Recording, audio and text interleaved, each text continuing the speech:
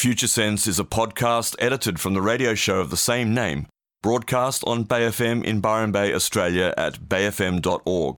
Hosted by Nick Jeans and well-known international futurist Steve McDonald, Future Sense provides a fresh, deep analysis of global trends and emergent technologies. How can we identify the layers of growth, personally, socially, and globally? What are the signs missed, the truths being denied? Science, history, politics, psychology, ancient civilizations, alien contact, the new psychedelic revolution, cryptocurrency and other disruptive and distributed technologies, and much more. This is Future Sense. You're now tuned to Future Sense with myself, Nick Jeans, and my co-host, Steve McDonald. Good morning, Steve. Good morning, Nick. What are we talking about this morning, Steve? Where are we going? Today we're going to talk about the state of the shift. So where is the global paradigm shift at right now in October 2019? Beautiful. It's the year 2019. It's nearly over. 2020 is coming. If you happen to subscribe to the Jewish religion, the year is 5,779. Or if you happen to be a Rosicrucian, as Steve has been in the past, the year is 3,372, which is pretty interesting in itself. That's right. That dates from the birth of the Egyptian pharaoh Amenhotep IV, or otherwise known as Akhenaten, who was famously married to Queen Nefertiti. Queen Nefertiti. Of course. Lovely word, Nefertiti. And it makes me wonder if at some time in the future, and I'm sure we will, probably the whole of society will change our reference point for measuring the progression of years, I guess. I mean, the 2019, of course, comes from the Christian belief system. Interesting. Yeah, it's to interesting. Reflect on those big things sometimes. Yes, and those long cycles, I guess, and we like to talk about long cycles sometimes here, but certainly the trends in the world, and if anybody now engaged with world events looks around, there are so many hotspots, so many confusing, conflicting and complex issues on the planet. It's almost impossible to take stock. In fact, it's hard to imagine that anybody really understands what's going on. It's certainly very complex, isn't it? One of the trends, though, is that we now have 15,000 people who've listened to our podcast this year, which is wonderful. That's or very at least good. 15,000 listens. I'm sure some people have listened more than once. So if you're listening to the podcast, thank you very much for supporting us, and tell your friends. Absolutely, yes. And you can check out our podcasts on podcast platforms, but the easy way is to go to our website, very simple one-page website, just futuresense.it. It's a portal to those podcasts of the edited versions of this show. It is indeed, and we talk about the great shifts taking place in human consciousness and how they're impacting human behaviour and societies around the world. And using human consciousness as a window to interpreting behaviour and change across the world is a fairly rare way of doing that at the moment. There are very few people who are doing that. But it's potentially the most accurate and useful way of doing it, because our consciousness is primary to everything. It's primary to our experience of reality. It's primary to our motivations and our behaviours and how we organise ourselves in the world.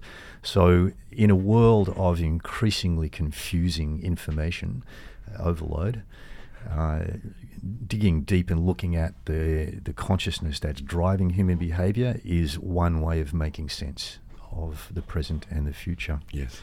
And we don't pretend to predict the future on this show, but what we do is we spot it before most other people, because the future comes in pockets and waves, and you'll find little pockets of people living in the future right now in different places around the world. And that's a relative thing, of course, as we all progress through these developmental layers of consciousness that have been identified by research. We live according to different values and different behaviours, and there are always people who are ahead of the pack, so to speak.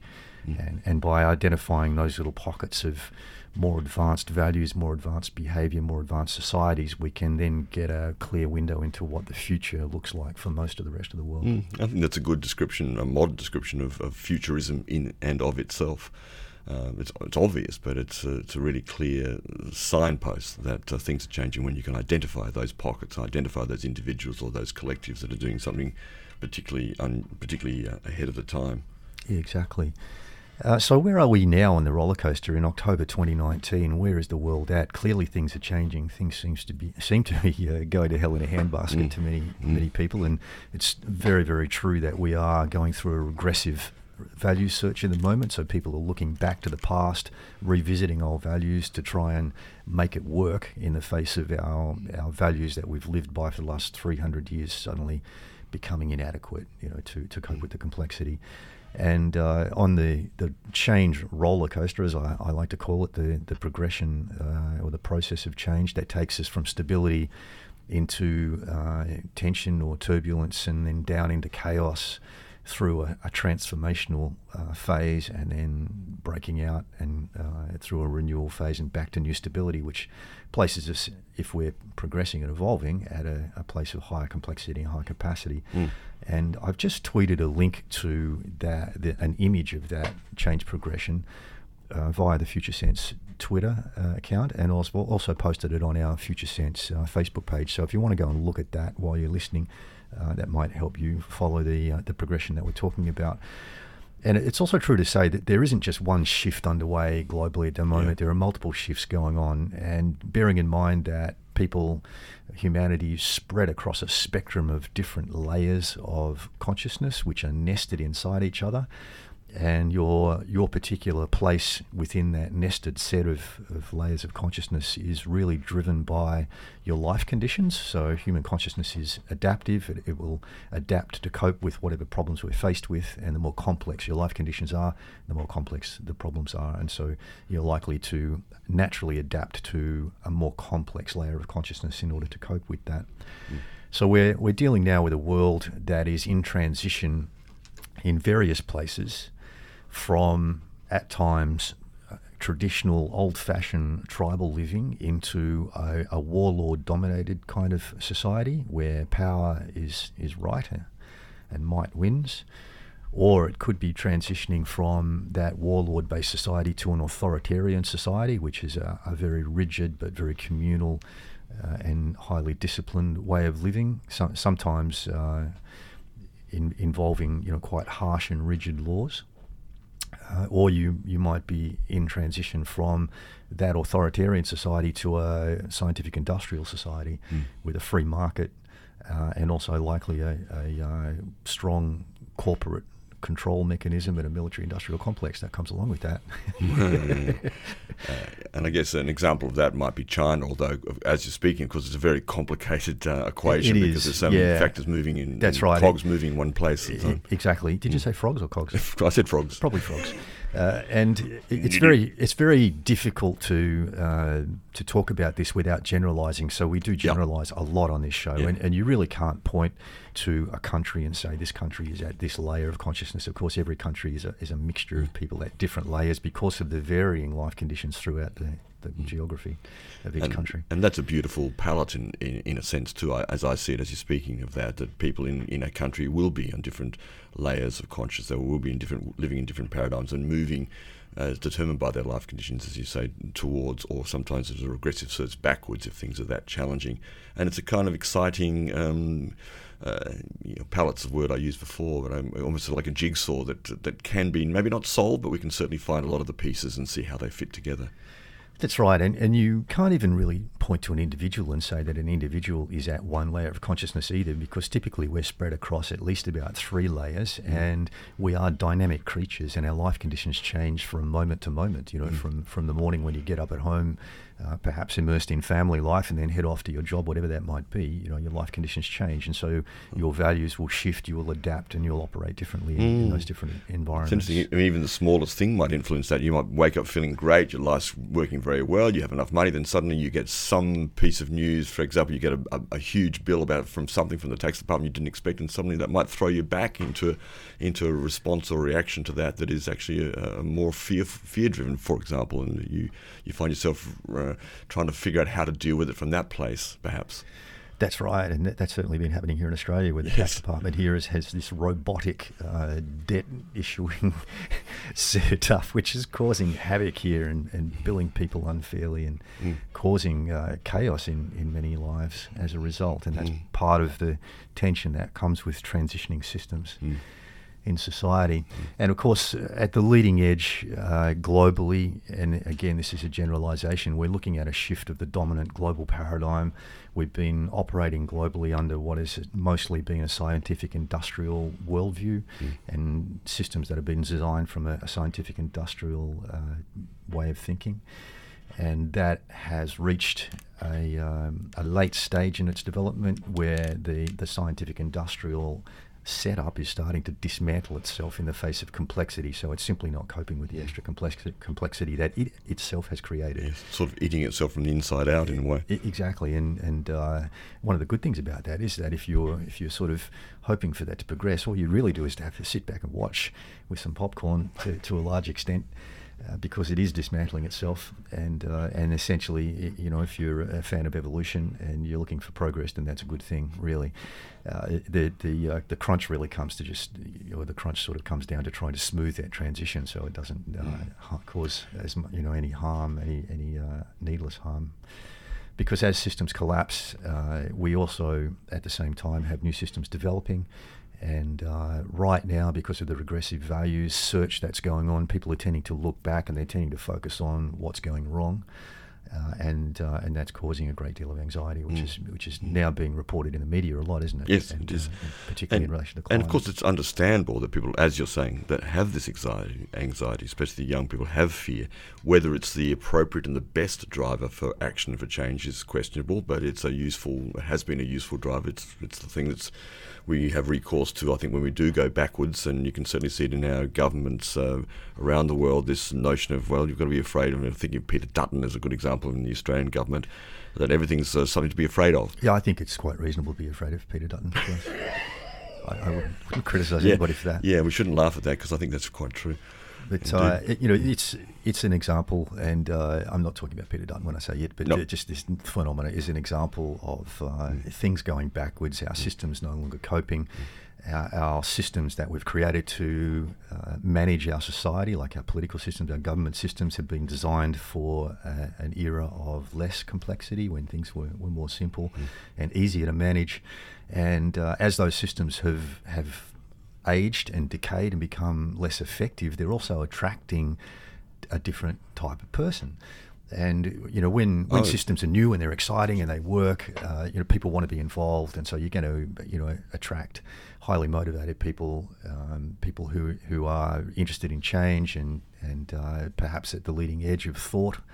And as the systems become less attractive, then those people are going to be going off and doing other things. Yes, that's right. And it tends to be the folks who are just still waiting in line and, whistling and with their hands in their pocket and waiting for things to progress slowly, and they end up at the front of the line. I must admit, we used to talk about this when I was in the army many years ago, when we'd spoke about career progression. You'd often see the very, very bright, highly motivated people would come into the army, they'd do stuff, and then they'd go off and do something else, and leave, particularly in the aviation arm of the army that I was part of. We used to joke about the fact that it's the people who just keep breathing and standing in line that sort of end up being in leadership positions sometimes. I mean, that's a generalisation. Yeah. Well, it also goes to the whole idea of the brain drain generally in all industries. And Australia has a bad reputation in at least a generation or so of some of our best and brightest minds leaving the country. Yeah. Why? Because we don't give them support. They haven't been encouraged to look at that leading edge and to research and to be given the funding, the structures in order to develop the technologies that and other resources that we need to grow as a sustainable or whatever economy. We'll come to a bit of that too, because we came across a very interesting piece from Harvard University. Yes. About economic complexity and how lowly Australia rates in that, which is extraordinary. And no press out there, no mainstream press about this whatsoever. No, quite alarming that we're long way down the list, actually.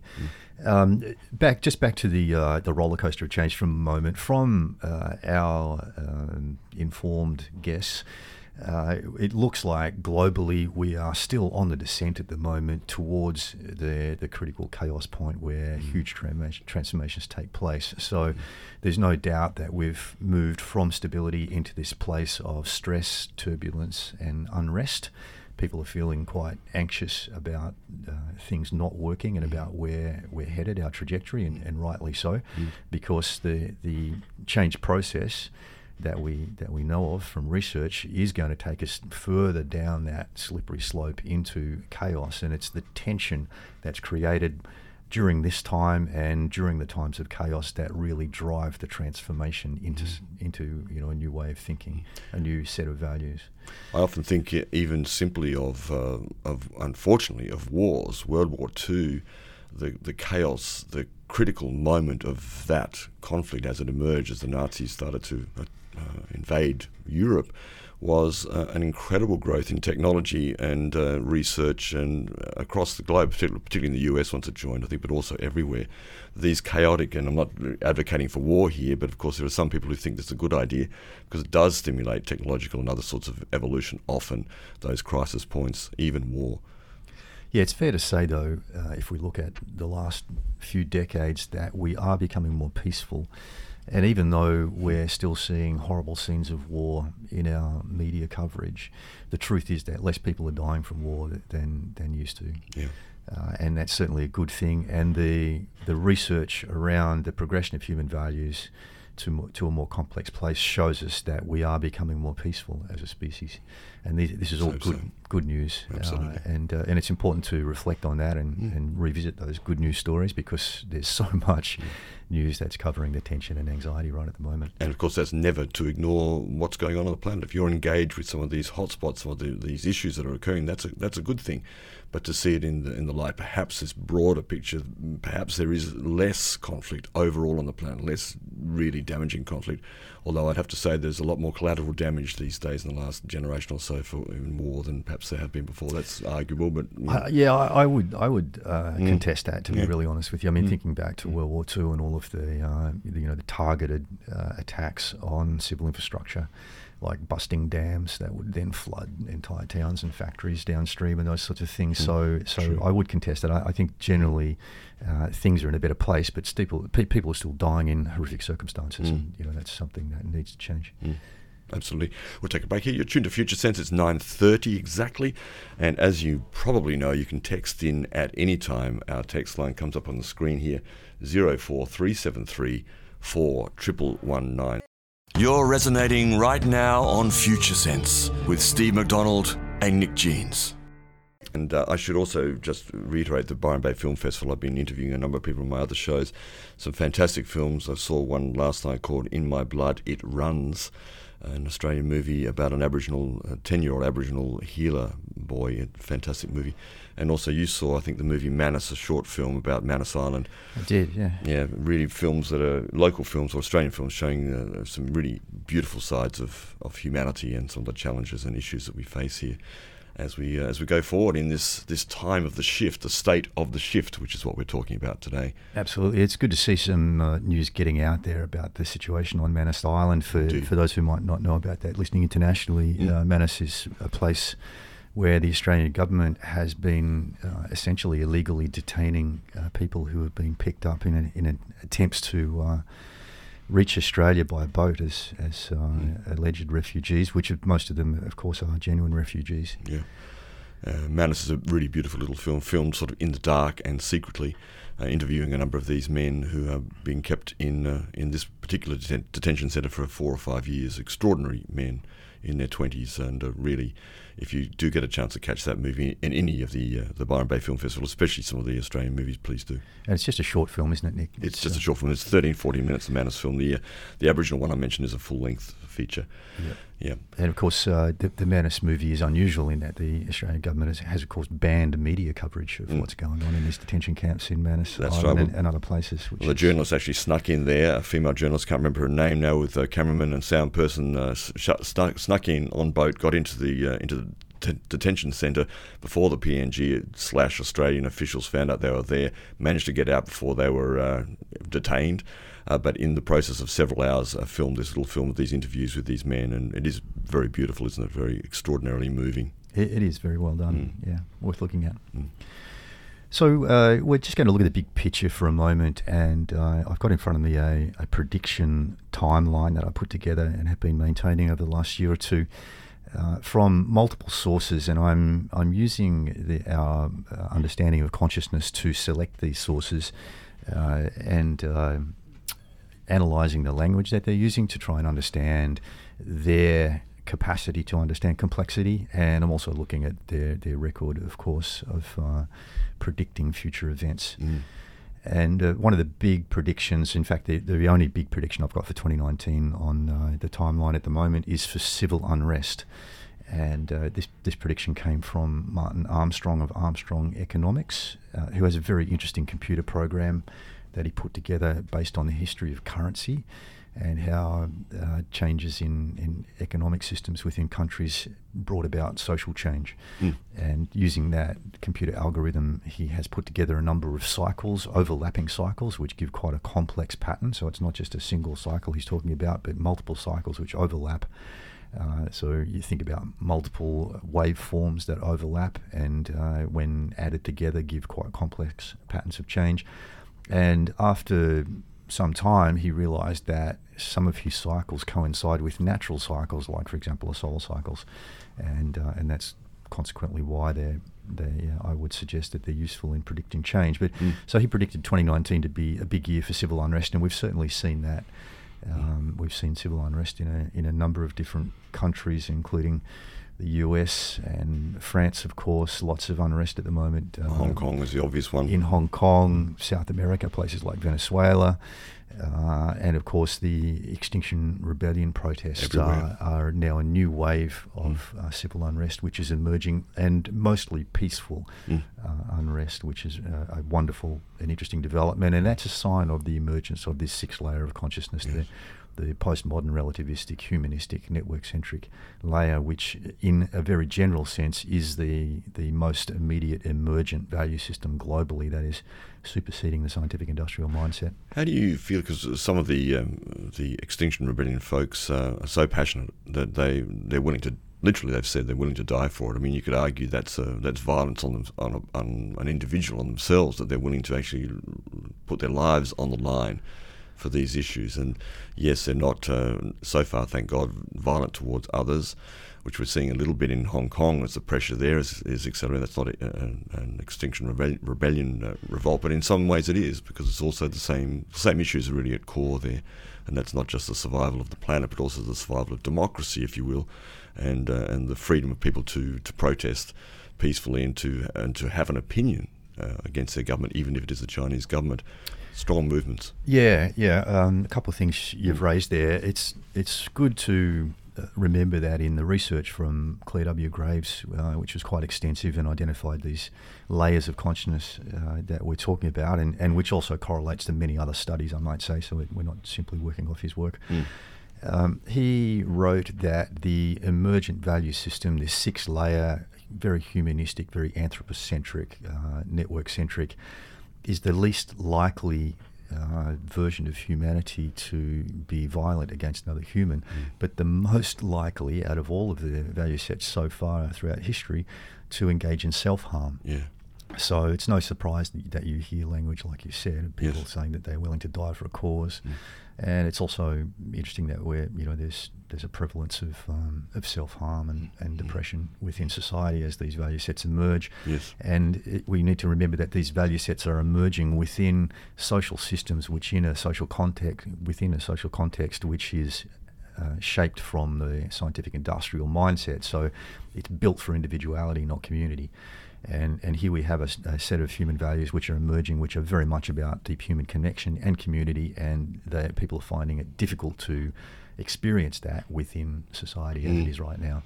Yes, disconnection itself, just as one word, you could say, is a symptom of our times. Many people do feel disconnected one way or the other from their own agency in the world, from other people. In a variety of ways, from meaning, from purpose, and so forth. So you can understand how people get quite desperate and despairing in that scenario. Yeah, exactly. And talking about the protests in Hong Kong, again, a broad generalisation, but we have what has essentially been an authoritarian, communist-based system of rule in mainstream China. Which of course inherited Hong Kong, which had been essentially a free market, scientific industrial based society, and is now being asked to conform and essentially being asked to go backwards. In terms of the development of human values, and naturally people are protesting that. I think it's very encouraging that most of the protests in Hong Kong have been quite peaceful.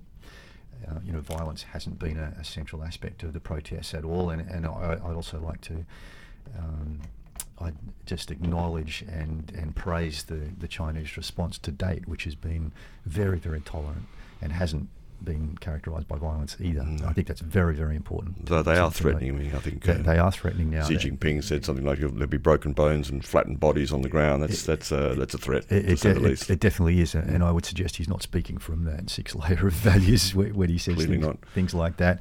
But in the latest news today, we are seeing that there's been a change of tactics, or at least the media is reporting that there's been a change of tactics in Hong Kong, and they're starting to see smaller groups operating independently of each other, which of course makes it harder for the authorities to respond to. And there are some reports of violence, and I must point out that when there is violence emerging in these protests, it's very, very likely not coming from that sixth postmodern value set. It's most likely coming from other value sets. And one of the phenomena that's become apparent really since the 60s, when we saw this big wave of postmodern relativistic values come through, is that the environments that are created by people operating from that particular value set are extremely tolerant. And you hear this in their language, saying that everybody has a right to everything. Basically, everybody has a right to free speech, and no one should be included. And then what happens is that attracts people from less complex value sets who are being driven by, it's fair to say, more disconnected thinking, who are more prone to violence, than thinking that they've got free reign and a free go to go and be violent. And it's no surprise that we're seeing the outbreak of violence in some of these things, and also in isolated incidents in some of the Extinction Rebellion events that are happening around the place. So, you can't just label everybody who's involved in these movements as belonging to a single value set. No. You're going to get a variance there. As you're speaking, I'm remembering going to my first big protest, which was an anti-Vietnam protest in 1971 in Canberra at the Australian Festival of Aquarian Arts. University students, 10,000 from all over Australia. I was very young, naive at the time, but we went in a very large anti-Vietnam protest in Canberra at that time, and I remember seeing two things that stuck with me forever, and that was police manhandling a woman who had a broken leg in a cast and dragging her across the ground, a young woman who was a protester. And secondly, I saw some protesters picking up sizable rocks and throwing them with full force at the police.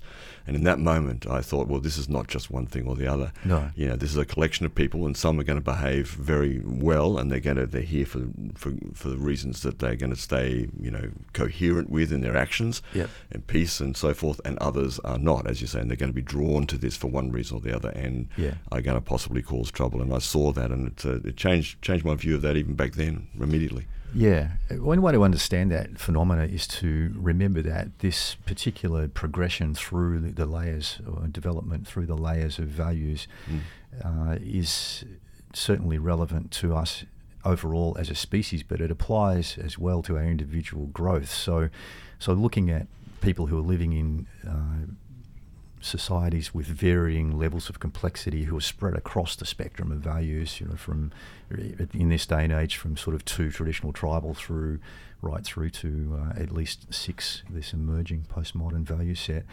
You could liken it to a large extended family gathering where you've got people across different age groups, because we grow through these same value sets as we grow from being infants, through early childhood to adolescence and in adults. And when you're at a family gathering like that, you're going to also get that wide variance in behaviour, and different tolerances of violence and those sorts of things. You'll see little kids who don't understand how to relate to each other, that breaking out into violence, and tiny kids hurting people. When you get a little tiny kid that'll grab you and really pinch your arm so it hurts so much, they just don't understand what they're doing. They don't understand the impact of their behaviour. And so those same very broad concepts translate from the family gathering scenario to the social gathering scenario, where you've got people spread across the same value sets. Some people, it's very acceptable for them to be physically violent. They don't really have the same sense of the impact of their behaviour as people at different value sets might have. I can't get the image of Donald Trump and Kim Jong-un meeting and pinching each other in some way out of my head just then as you're speaking. Exactly. Oh, dear. Very funny. Well, look, we might take a break, and I'll come back and just revisit this prediction timeline and talk a little bit about what is predicted to be emerging in 2020. And then after the turn of the hour here, we'll dive deep into some of the key issues that are showing up globally at the moment and talk about current affairs there. For all of you out there, strangers in a strange land, you're grokking Future Sense here on Bay FM. Yeah, it's 9:56 here on 999, and you are on Future Sense, as you just heard, with Steve McDonald and myself, Nick Jeans. We're talking today about the state of the shift as of right now. Where are we in this global paradigm shift? How far has it progressed, and what's to come? And we're talking big picture stuff right now and looking at a prediction timeline. And 2020 is predicted to be quite a troubled and turbulent year. And there are two key things on the prediction list there. One of them is a huge economic disruption, which Martin Armstrong's algorithm is situating around a turning point in January 2020. And there are some other indicators suggesting that January is a big month for triggering change there. And that doesn't necessarily mean that the critical changes are going to happen right on those dates, but they are some kind of a trigger point, a turning point. And of course, we're seeing early signs of that economic disruption at the moment. And in the second half of the show, we'll talk a little bit about some of the detail there in terms of economic disruption. Yeah. And the second big event predicted for 2020 is, of course, the US elections. Yeah, November the 3rd next year, nearly just a year away. And clearly going to be one of the most extraordinary elections in United States and world history out of America, I would say. Who knows what's going to happen there? I think it's pretty hard to predict anything from where we are right now. That's right, and on the foundation of the election in 2016 and the alleged manipulation of social media and the voting system there, it's very difficult to imagine how people are going to trust the election results next year, whatever the outcome. Yep. And it's, of course, extremely likely that there will be manipulation behind the scenes again, perhaps even more sophisticated manipulation than we saw in 2016. And whether or not that will be clear at the time is a big question. And Martin Armstrong, who I mentioned earlier, who has successfully predicted using his computer algorithm growing civil unrest during this year, has predicted a likely surge in violence following the US elections due to a lack of confidence in the election results. So let's hope that that's not correct, but I think there's a fair chance of that happening next year. Yes, indeed, and especially, I guess, if Trump ends up still being the Republican candidate and loses, I can imagine there would be a lot of unhappy people in America too, and could also be the other way around if somehow Trump actually managed to take the election, if he avoids impeachment and all of that's going on. But very complex to understand, and I have no idea who may be the Democratic representative, Democratic candidate. That's another story there. But there is some news out there that Hillary Clinton is sort of priming herself for a run again. I think that's a terrible mistake. Hard to know what's going to happen out there. It is, and it's kind of shaping up as a no-win situation, really, isn't it? Yeah, basically that's it. Of which way it goes. If anybody knows anything about that we don't know, please text in 0437341119. That's right. Maybe you've got the inside running on the Democratic candidate next year. Let us know here at Future Sense. And we're going to come back in the second half of the show today, and we're going to talk about some specific topics and some of the current affairs that are just indicating to us where we're at in terms of the shift and also supporting some of these predictions that we've been talking about. You've been listening to Future Sense, a podcast edited from the radio show of the same name, broadcast on Bay FM in Byron Bay, Australia, at bayfm.org. Future Sense is available on iTunes and SoundCloud. The future is here now. It's just not evenly distributed.